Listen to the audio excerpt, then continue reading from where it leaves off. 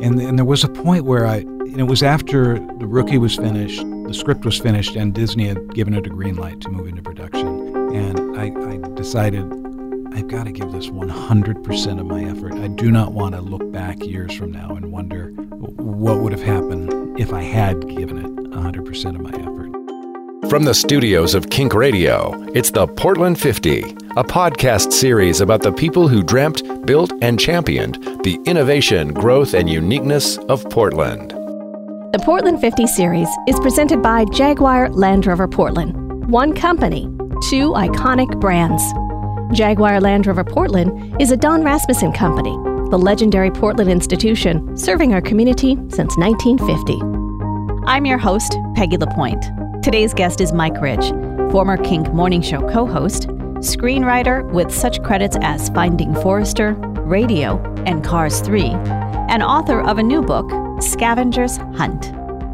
It's been a while since I've been in front of a microphone. It really has. I mean, I'm looking around. The first thing I asked you when I came in was, okay, give me the lay of the land, because from a technical standpoint, times are a little different. It doesn't look like it did when you left in 2000. No. I mean, of course, I was working with Les Sarnoff on the air. Of course, I would come in. The alarm went off at 3 a.m. for me. Yeah, you're familiar with this. Yeah. And, we'd be on the air, but I was always 3 hours behind Les. Les would come in, and it was at midnight, right? Oh, he would come in at midnight. But when I started at Kink, and this was in the early 90s, he was coming in closer to 1 because the AP wire would shoot out all of its entertainment news, and I'd have that ready for him by the time he came in. But throughout the years, he pushed that, and he was coming in by midnight by the time I was producing the show. And he had a yellow legal pad. And he had, this is a tip of the hat to Les's talent and ability, is he would write out so much longhand. Yes. And he would read it. Yes. A lot of it would read it off that, but would sound as if he was just sitting next to you in a coffee shop. Because he had a way of writing in a very conversational tone. He knew his voice. Yeah. He knew what he was doing, and if he were ever to have to type any of this out, it was 2 fingers hunting and pecking, and I'd stand behind him going, "Oh, please just let me type this for you." Yeah. I just miss him dearly. I know you do as well, because it was a treat to work on that show with him. There were 2 people I've worked with in radio. Bill Gallagher was one. Yeah. And Les Sarnoff was the other. And I'm not including you, because that would be embarrassing to butter you up before this interview happened. But those 2 people, I learned so much about radio from them. Yeah. I had lunch with Bill yesterday. Yeah. I see him all the time. And we just, sometimes we go, okay, we don't want to feel like we're from a different era of radio, but we are from a different era of radio. It was a different game back then. Oh, it was. From the early 90s, and this is just my career after college, the early 90s to now, and this is my 3rd time at Kink. Each time I come back and I'm like, okay, what do I do? Got it. There's a new curve. But it's good. Yeah. Those were good days, though. So you were here at Kink from 1991 through 2000, and you were the news director. The beginning part of your career at Kink, we did not overlap much. I was working overnights, overnight weekends, which is like the hinterlands. Nobody sees you. They hear about you, but they don't see you. So that's when you started. And then I left, and you and Les were doing the morning show. And by the time I came back to do the morning show, produced it. I was already gone at that point. Because what happened was Finding Forrester, when I wrote Finding Forrester, and I was writing that while I was on the air at Kink, and I was writing it between 1 and 3 in the afternoon. Which is crazy. It was nuts. Yeah. And we had, my wife Grace and I, we had 3 kids at the time who were 14, 12, and 8. So those were when I say that I was writing between 1 and 3, those were sacred. Those were sacred 2 hours. Oh yeah. And that was I submitted Finding Forrester to the Nickel Fellowship competition, which for those who aren't familiar with it was still going on. Is a competition that is sponsored by the the Academy of Motion Picture Arts and Sciences, the gold statue people. And I did that. I entered it in 1998. Okay, and in the fall of 1998 was after I had, and maybe I should back up just a second because, so I entered in this competition. There were 4,600 scripts that were entered, and the only qualification is it's only open to people to writers who've never sold a screenplay, and I qualified for that. and so I entered it in like May, and in July I get the first letter back that congratulations, you're a quarterfinalist, 222 out of 4,600 scripts. Jeez. And I mean, I came in the next day and I told Les, I go, you gotta see this thing. Yeah, I showed him the letter, and he goes, well, we have to talk about this. And both of us were sure that that would be a good on-air bit for that particular day, and that was going to be the end of it. And then we did that, and the listeners were, they thought that was great. And then the next month I get one that says I'm a semifinalist, the top 100, and then finalist, and then finally I win one of the fellowships. And so all of those mornings, Les and I got another letter, and it was in the fall of that year when of 98 of 98. Okay. That Sean Connery comes on board as a producer and wants to be in the film, and everything just takes off. Sony Pictures buys the script, and it came out in 2000. It came out in Christmas Day of 2000.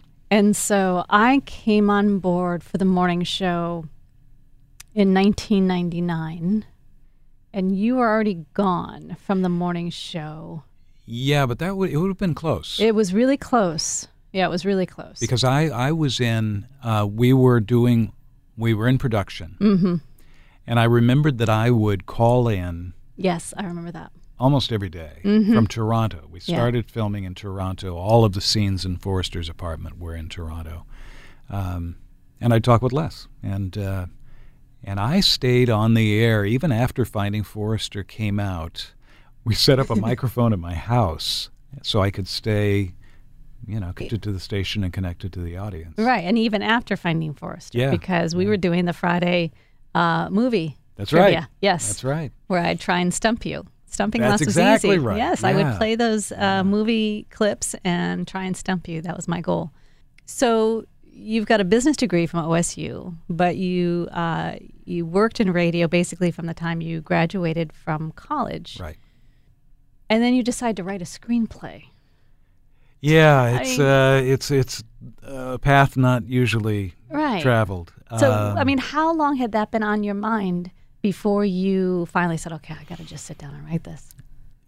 Not that long to write a screenplay, but I always liked writing. Short stories, things like that. And that dates back to when I grew up in Enterprise up in the northeastern part of the state. Had a great, terrific English teacher. Her name was Mrs. Forrester, so when I used her name as a tribute to what kind of teacher she was. But yeah, it was only a few years, probably 2 or 3 years before. So I'd guess 95 was when I first decided I wanted to take a swing at writing a script. And I often say that I went to the University of Powell's because there weren't too many resources to learn how to write except to read screenplays. So I read a lot of screenplays. There wasn't the internet. And I wrote 3 really terrible screenplays before I wrote Finding Forrester. So as you're writing Finding Forrester, in your mind, are you thinking about actors for William Forrester or Jamal Wallace? No. I guess I was for Forrester a little bit. And who were you thinking about? I was thinking of Robert Duvall. Okay. And because I when I was writing it, I wrote it strictly from a standpoint of an American author. And Duvall has always been one of my favorites. But when you get a phone call from a producer who says, Sean Connery wants to be William Forrester, and I go, okay, all right, I can sign on that. Yeah, we can go on with this one. We'll just give him a Scottish backstory, and we'll call it a day. But I read that Bill Murray was actually considered for the part of William Forrester. I mean, could you imagine? It was, yeah. I mean, it would have been a different film. It would have been a different film, and there were so many. I cannot tell you how I look back on it, and I didn't go to film school. Yeah. I didn't go to film school. So I just, when I came on board and we go out to Toronto and we still had to film, fill a lot of the roles, and all of a sudden F. Murray Abraham's on board, and Anna Paquin comes on board, and I look back on it now and I go, this is not how it. That's not how it usually works. Right. I mean, it's a Hollywood script. It's a Hollywood script. Within That's a right. Hollywood script. Yeah. So the film is done. I remember the film screening here in Portland. That was a lot of fun. It comes out and it's a success. You've got Roger Ebert and Richard Roeper giving it 2 thumbs up. Mm-hmm. Roeper puts it on his top 10 film list for the year, and then in 2009, number 64 in the top 100 films of the decade. That's pretty cool. Yeah. It's so cool. And I look back on that experience, and one of my favorite moments was at the premiere. And so Sean Connery, I had never really thanked him for sticking by me, because the reality is at any given moment, if he would have wanted to replace me with another more experienced writer, that would have happened. Boom. Right. And I went up to him, and we're at the Ziegfeld Theater in New York, and I thanked him. And he looked at me, and in typical, and I cannot do a very good Sean Connery impersonation, but he said, "Mike, if the words hadn't have been there, you wouldn't have been either." and I thought that is the best thing anybody could have ever said, instead of, because it's true, that if he would have wanted to. So that's one of the best moments for me. During this time, I mean, what are you thinking? It's surreal. It's absolutely surreal. And the question became, and it wasn't during Finding Forrester, because Kink, I remember they were so gracious and generous, and everybody was enthralled with the story. We were all excited for it. Yeah, everybody was excited. And so when I said I need to go to Toronto and I need to take a month off the air, they said, okay, fine. All you have to do is call in these. But it reached a point, it was after The Rookie, when I was starting to write The Rookie, which was the second film, that there was a juncture where my wife and I were just having this conversation of, do we keep trying to do it this way? Are we being fair to ourselves? Are we being fair to the radio station? Are we? And there was a point where it was after The Rookie was finished, the script was finished, and Disney had given it a green light to move into production. And I decided, I've got to give this 100% of my effort. I do not want to look back years from now and wonder what would have happened if I had given it 100% of my effort and so certainly no regrets at all. But it was not an easy decision at the time. I can only imagine, because I have often said that working with Les was the best job I ever had. Yeah. And so to leave what I can only imagine, and we've talked about this before, was a fantastic job with a coworker that an iconic coworker. Yes. I mean, really an iconic voice. Yes. And a good friend. And a good friend and a good person. Yeah. But yeah, you had to follow your dream. And it's hard having to get up at 3 o'clock, because I've done it, do a show, try and sleep. You've got kids at home. I am a mess. So I can't, when you're telling me that, you took those 2 hours, and that's probably the prime, time for thought process, that's a lot. It's a lot. So something had to give. Yeah, something had to give. And I just, in hindsight, of course, people say, well, of course he should have done what, because of all these films. Well, we didn't know all those films were going to happen. I mean, The Rookie could have been the very last thing, and then, but it just was such a dream opportunity that I felt to not give it, everything that I had would be to insult the opportunity, as it were. Right. It is in many ways once in a lifetime. Yeah. And why not follow that and see where that path leads you? Right. You're listening to King's Portland 50 series. I'll continue our conversation in a moment, but I wanted to thank our sponsor. The Portland 50 series is presented by Jaguar Land Rover Portland. One company, two iconic brands. Jaguar Land Rover Portland is a Don Rasmussen company, the legendary Portland institution, serving our community since 1950. Now back to my conversation with Mike Rich. I want to do something now. So you've got a number of movies under your belt. So I want to list each one, and I want you to tell me something about the experience of either writing or working with the folks on this film. Okay. That I like this. maybe you haven't shared, or maybe whatever comes to the top of your head. Okay. Okay, so Finding Forrester, we've already talked about that, but what about that experience stands out? It was working as great as it was to be working on a Sean Connery film. It was watching Rob Brown, who played Jamal Wallace, and was a 15-year-old kid whose own story, African-American kid from the Bronx, whose own story really was similar to that of the character of Jamal, who,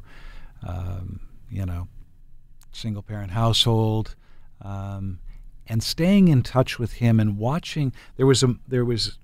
And Gus Van Sant, the director, was so smart. He knew that Rob had never acted before. And so those first few scenes, what he did was they were all shot in the Toronto soundstage where Forrester's apartment had been constructed. And instead of just starting off day one with everybody on the set, Gus was smart enough to wean Rob into the situation. So the first day, it was just the three of them, Sean, Rob, and Gus, not even me. And then the next day, I was added to the mix. And then the next day, a camera operator was added to the mix. Then they added a little bit of light. So by the time 3 weeks later, when we began filming, Rob had become accustomed to it. Watching him evolve and step up to the situation was something to see. Do you still keep in touch with them? Yeah. Oh, that's awesome. I sure do, yeah. All right, so the next one you mentioned already, 2002, The Rookie comes out. It's got Dennis Quaid and Rachel Griffith. Right. I just felt like we were playing with house money on that one, and I'll tell you why. Because we were all, every one of us, John Lee Hancock was the director of the film. He has since gone on to direct The Blind Side and Saving Mr. Banks and is totally in demand. But that was his first time directing.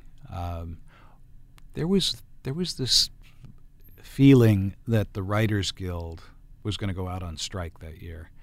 And we didn't at the end of the game, but what Disney and every other studio was trying to do was to protect the big film they were making at the time and to stockpile product.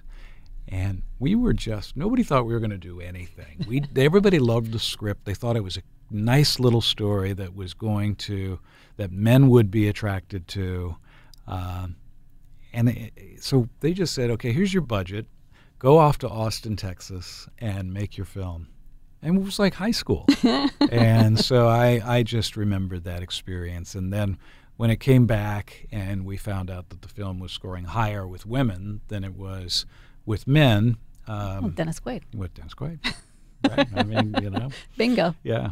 2003, Radio, Cuba Gooding Jr., Ed Harris, Deborah Winger, Alfre Woodard. I remember going out to Anderson, South Carolina, which is where it's based on a true story about, this coach, Harold Jones, played by Ed Harris, and a developmentally disadvantaged young African-American man, played by Cuba Gooding. And I spent about 2 or 3 weeks with the real Coach Jones and the real Radio. And I remember this one moment where I had gone out to interview Radio with his brother, and then we were going to go. Coach Jones had given me a map to his house because we were going to have a barbecue afterwards. There were no navigation devices. There was no navigation. And I remember that I was doing really, really well until I came up to a road closed and really didn't have a detour sign. And all of a sudden, Radio was just pointing directions, pointing this way without a word. He didn't trust me yet, per se.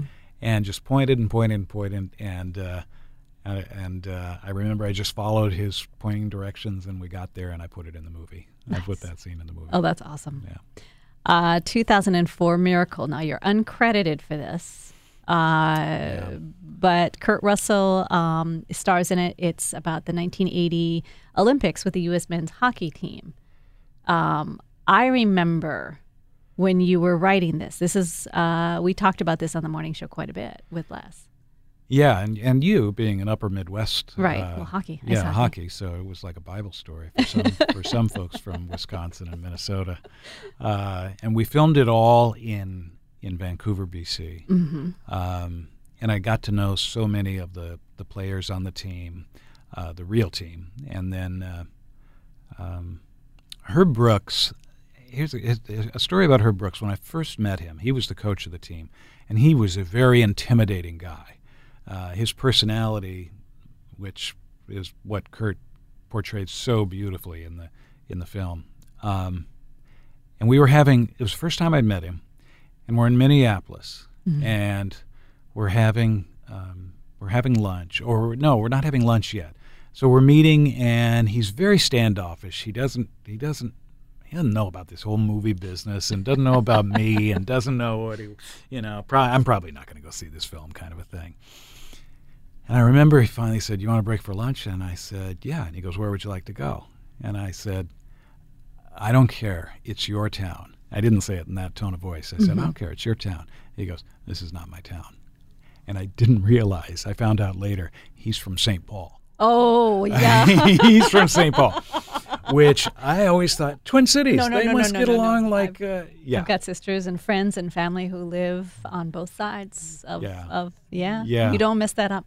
But, and of course, the worst phone call I got was before the film was released, the phone call that Herb had been killed in a car accident just a few months before the film was released. And Gavin O'Connor was the director, came up with the best tribute at the end, where he at the credits had rolled, and there was a picture of the real Herb Brooks, and said that he never got a chance.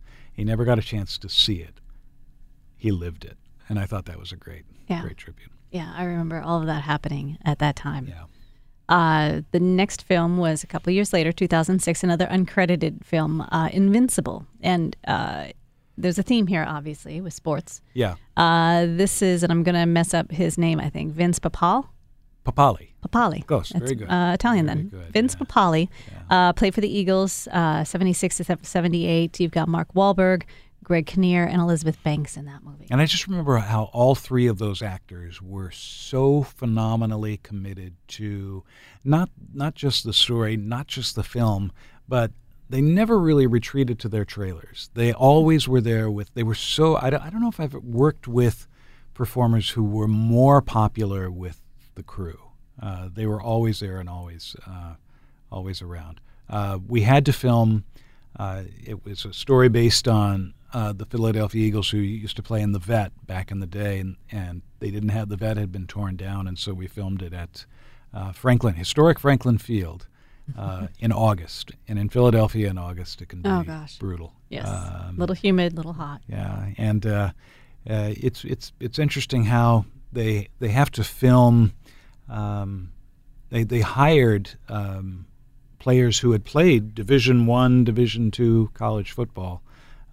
And Wahlberg never liked to have the stunt double come in for him. He always hung in there. And boy, he took some pops. There was one time where we thought broken collarbone, we're going to be going home for a few weeks, but he was fine. So while that was going on, you were obviously also writing your next film, which is a break from sports, mm-hmm. The nativity scene. And I remember this. It's a film based on the nativity of Jesus, and at that time I was pregnant. I think I gave birth. I know I gave birth in July, and I offered up my son to go, because this was filmed in Italy, wasn't it? It was filmed in Italy. I offered up my son so that he and I could go to Italy for that. Yeah, we were down in a little town called Matera, which, if you look at Italy like the boot, it's down in the Achilles heel. And the thing I remember most, it was this beautiful, ancient Italian town, but it was the invitation that we got when the premiere that we got invited to the Vatican to show the film, and the Pope was not there. He was he was abroad at the time, but there were about 20 cardinals who sat right behind us, and I just kept waiting to look over my shoulder and have someone give me a no look. But that was such a treat. That was the first time that the Vatican had ever hosted a movie premiere. Wow, that's pretty awesome. That was fun. Did Grace get to go to Italy with you? Yes, Okay, she good. did. In fact, our whole family got to go. And the other thing, this shows how long ago it was we're huge Oregon State football fans, and my young son thought this was not a fair trade to go to Italy and see a premiere at the Vatican of my dad's movie, and I'm going to miss a football game in Corvallis. And I remember it was like 2 a.m. when we were all in our Italian hotel room listening on computer technology. It actually caught up with us, and we were able to watch it. A few years later, Secretariat, Yeah. about a thoroughbred racehorse.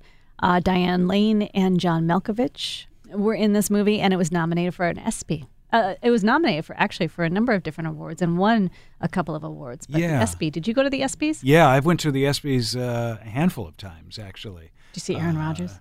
I did not see Aaron Rodgers.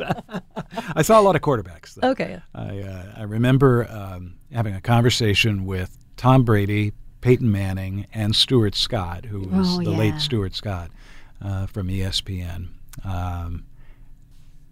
The Secretariat was a tough nut to crack because I think a lot of writers or a lot of folks who wanted to make the film had wanted to focus on the horse, and in a way you couldn't.